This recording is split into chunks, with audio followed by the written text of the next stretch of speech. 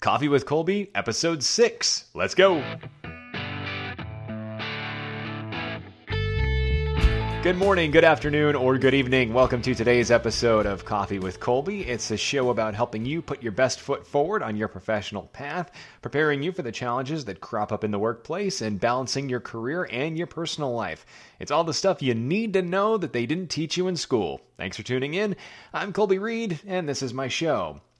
Now, in our last episode, we talked about how to fix a mistake or a screw-up, and I gave you an example from my own background about how to fix something relatively tangible. So the example that I gave, if you haven't listened to that episode, and I do encourage you to go back and listen to episode 5, was about a brief that I had written, and I had made some mistakes in terms of how to update it when we got some new information from the client, and my boss was annoyed, and so then how do I go about fixing that and making that not be an issue moving forward? And that's all well and good, but one of the things that we're going to run into in our careers is moments where you make some sort of big mistake and there isn't something tangible that you can do right in that moment to fix it. There isn't some sort of tangible path forward that you're going to be able to take to show your boss or show your team that you're not going to repeat that mistake again. Things like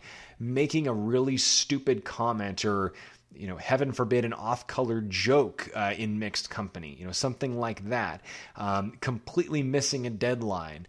Maybe there's a special project that has come up that you're not going to repeat again, where you make some sort of error. Maybe it's you're working as an entrepreneur or a contractor, and it's your first time working with a new client, and you make some sort of horrible mistake on that piece of business, and you don't have an ongoing relationship, so you don't have an opportunity to fix it with that particular client or fix your reputation with that particular client. So how do we respond to that? Well, to answer that question, I'm going to go back once again into my cringe vault, and I'm going to pull out one of, if not the most embarrassing moment in my career. This is something that I to this day,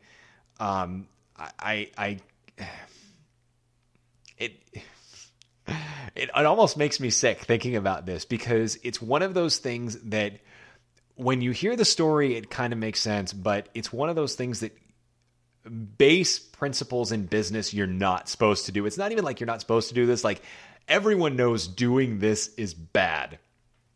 And somehow, goody two-shoes Colby, always plays by the rules Colby, always overachieves Colby, did this and got called out for it. So in order to tell the story, I have to start by saying that when this took place, I was going through a very difficult couple of weeks. I had a family member that I was very, very close to who died very suddenly, and I think the funeral was maybe a week before this had happened. So I wasn't sleeping. It was really, really difficult. And at the time, I was also suffering from some sort of illness that I didn't understand at the time.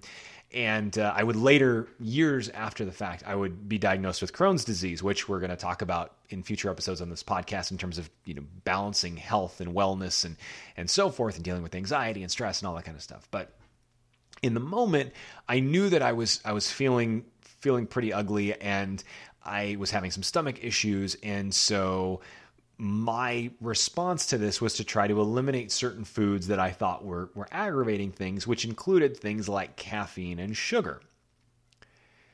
I wonder if you can see where the story is going already. So, I'm going through this difficult time.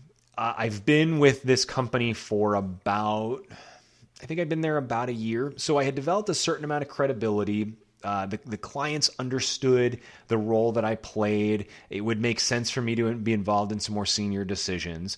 And that is why I was invited to this very important client meeting at the client headquarters during the week. When I say that there was an important client meeting, we had client meetings on a regular basis.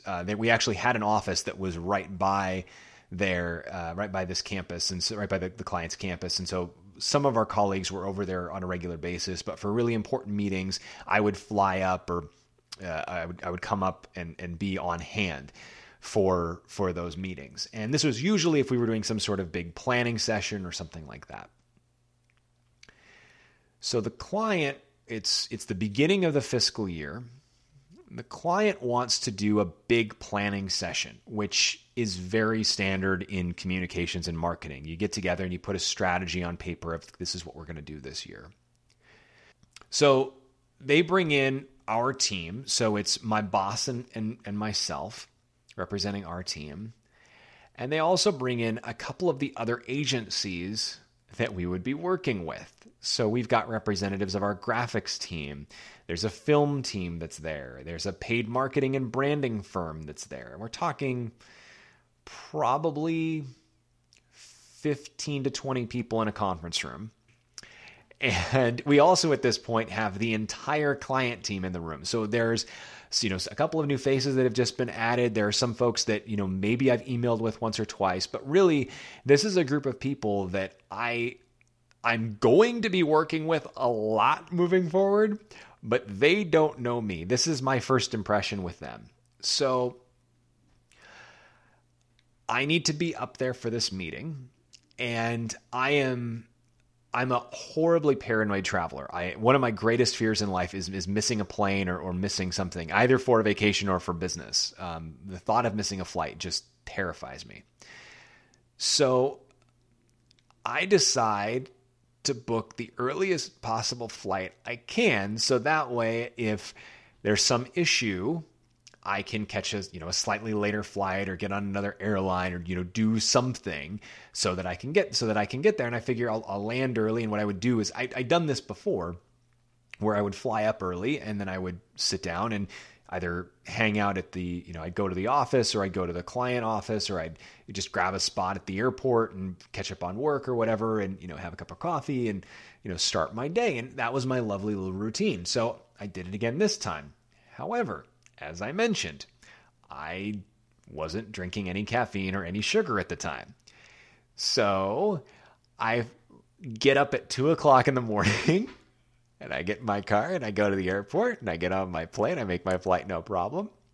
And I fly to the client's office and I meet up with everyone there, and everything's great. And we meet all the different other agencies that are there, and I meet the new clients, and we all go around the table and introduce ourselves. And I'm feeling very important. This is a big step for me. I'm in the planning meeting. I'm around this conference table. There's important people here. And that's when the client says that he wants to give us a presentation. And what he's done is he's pulled together a bunch of research and thoughts already on the work that we're going to be doing, which is super helpful. But in order to do that, he's got to project. And in this room, the projector doesn't work if the lights are on. So he turns the lights off. So I'm sitting there, conference table with 20 other really important business people. Haven't slept in a week. Been dealing with horrible grief because of this loss. I have no caffeine in my system, and I was up at 2:00 in the morning. I fell asleep in the client meeting. I was doing that head jerk nod thing, you do when you're trying your hardest to stay awake and your body just physically is shutting down. So I think I'm aware that I'm exhausted. I'm aware that I'm doing the head bob thing, but I think that I'm physically keeping my eyes open. I think that no one can notice, especially since it's dark. I think that I'm okay. So we finish the presentation. We start to do we break out into groups. We start doing some brainstorming. I'm still just exhausted. Like I can kind of tell the people that are in my group can tell that I'm pretty tired, but I'm trying to just kind of slug through. And the meeting breaks up. 3-hour meeting breaks up. My boss, I have this feeling in my gut that my boss knows what was going on. So I almost try and kind of give her an out. But one of the clients says, "Hey, Colby, I got something in my office I want to show you. You got a minute?" And I was like, "Yeah, sure. By the way," and I turned to my manager and said, "Did you need to talk about anything?" She's like, "Oh, no, nothing." everything's fine. She smiles. So I'm like, okay, maybe she didn't see. Maybe this isn't as bad as I thought. Maybe it's not that big a deal. So I proceed to go meet with that other client, and he shows me some photos or some graphics that he had worked up in his office or something like that. And I go find a cubicle area that was open. I open my laptop and I'm catching up on email because this was an all morning meeting. This was like a 3-hour meeting, and I don't have anything going on in the afternoon. I've got to get back to the airport at some point, but I'm checking email, and then an email pops into my inbox from my boss. 2 pieces of feedback is the subject line. And the first piece was, something about my comments or something in the meeting. It wasn't anything negative. It was just, so this is something you need to be aware of for next time, blah, blah, blah. Second piece of feedback, I can't remember exactly how she phrased it, but she was actually very gracious. But she basically said, it's not okay to fall asleep in client meetings. I understand you took you were up at 2:00 this morning for the flight. I'd been, joking with people about that earlier before the meeting started. And she's like, that can't ever happen again. This is not okay. If you need, if we've got an early meeting and this is going to be a problem, you need to we need to fly you in the night before so that you can, and get you a hotel room, or, we need to figure something else out because this can't happen again.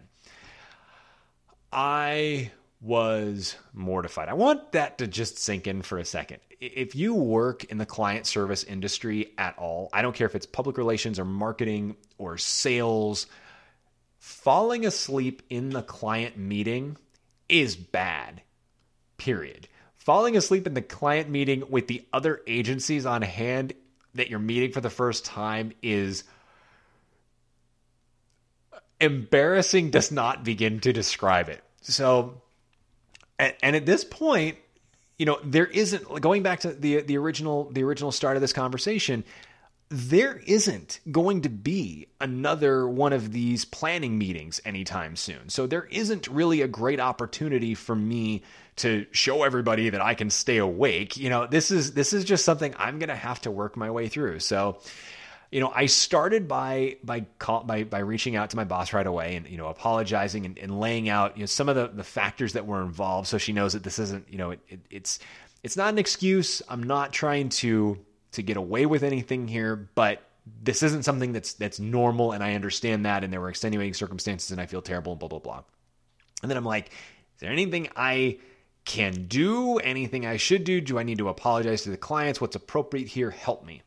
And she says, well, no, not really. There's nothing you can do. Just, keep it, I don't think it's that big of a deal, but, file it away for next time. And, I'll tell you, her instincts might have been a little off on that one, because the next, about 2 weeks later, I was up for another planning meeting. This was a different client, but it was the same there was it was the same client, but a different business group, but there was a certain amount of overlap. So, I didn't expect to be in the same room with the same people, but I wound up being in the same room with at least one of these guys. And he actually remarked, like, I didn't think you were going to be back here again. Like, we kind of thought you were going to be off the team because of what happened the last time. But what was important about that was I did not let it destroy me. You will screw up. We've already established that. Everyone is going to screw up. I bet that you can think of 4 or 5 really famous people who have done really stupid things and have managed to rebuild their careers. Look at Pete Rose, for crying out loud. I mean, the guy gambled on baseball, which is a cardinal sin, and he's still not. He's managed to build back his public persona, his public perception. Look at professional athletes do it. People, CEOs who have to resign because their companies lose millions of dollars are still able to get other professional opportunities. There's always a future. Even the biggest screw-ups rarely will mean that you have lost your entire career. What you have to do, though, is you have to evaluate how big of a screw-up it was. You have to identify, is there something you can do to fix it? And then if there's nothing you can do to fix it right then, you just have to keep putting your best foot forward. What you've done is you have effectively knocked over your credibility wall. Every good email you send, every piece of good work that you do is a brick in that wall of credibility. And we're going to talk about the importance of credibility on future episodes and how that plays into everything from promotions to raises to client assignments to, work opportunities, everything. But every time you do good work, you're building that credibility wall. And one screw up, one falling asleep in the client meeting can knock over that wall. Now, in some cases, it might just knock over a few bricks. In some cases, it might knock the wall over completely. In some cases, it might knock the wall down and then pulverize the bricks so they physically can't be rebuilt. So you have to go out and get new bricks to build the wall. But the only thing you can do in that instance, and the thing that you have to do, is you have to show up every day with your hard hat on and rebuild that wall. It very well may be that you were a hot shot on your team doing the really cool work and you screw up on something and you're back to doing the absolute grunt work. That is something that I was prepared to do for my team. If I wasn't in a position to be in the strategy meetings and I needed to be the one putting together, the email lists and, writing the reports and doing all the grunt background work and just kind of getting off of everybody's radar, that's something I was prepared to do. But you can recover if you just keep showing up every day and showing this was a fluke. This was one time.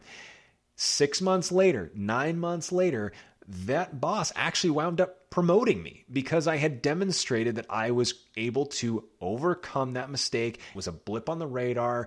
I was able to just keep moving forward. What's also true is the clients we were working with underwent a transition on their end. And so some of the people that were in that meeting cycled out and some new people came in who I hadn't embarrassed myself in front of.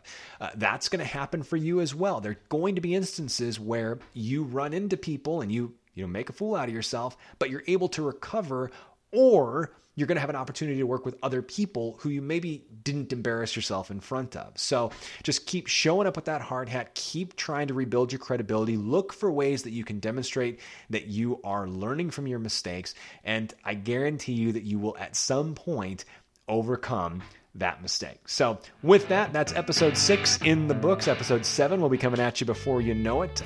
As always, would love to hear from you on Twitter. I'm at Colby Reed, and mentioned this at the end of the last podcast, but if you are enjoying the podcast, if you like the information, if you think it would be useful to other people, the biggest thing you can do to be of help, would really appreciate it if you go on iTunes and give me a 5-star review. That's one of the key factors they use when they rank podcasts, when they recommend them to people and so forth. So the more 5-star reviews you can get, the more chance we have of putting this information out there. As I said from the beginning, this is not a new business for me. I'm not doing this because I'm trying to attract a bunch of advertisers or sell you a new product or recruit you to my sales team. I'm just trying to put information out that's going to be helpful to the working community. And so if you think this is something that you've got colleagues or friends that they would benefit from, that 5-star review or sharing it on social media, definitely the best way you can help me out. So really would appreciate that. Again, really appreciate you taking the time to tune in, and we'll see you next time.